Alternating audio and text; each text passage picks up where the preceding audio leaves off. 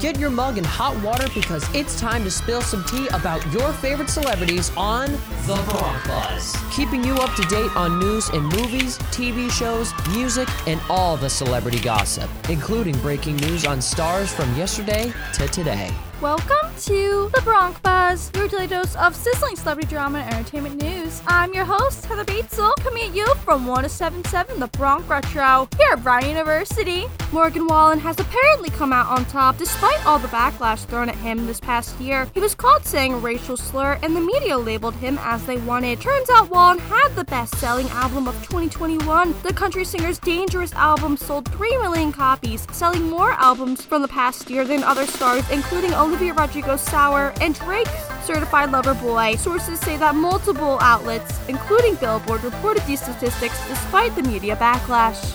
Angie Kukowalski, a Hollywood big shot manager, has been found murdered December 29th, possibly by her boyfriend, 49-year-old Jason Barker. Police have taken Barker into custody. Angie was found stabbed to death in her car. She leaves behind 5 children and was known as a caring business manager of Nicki Minaj, Kanye West, and the Kardashians and Tupac.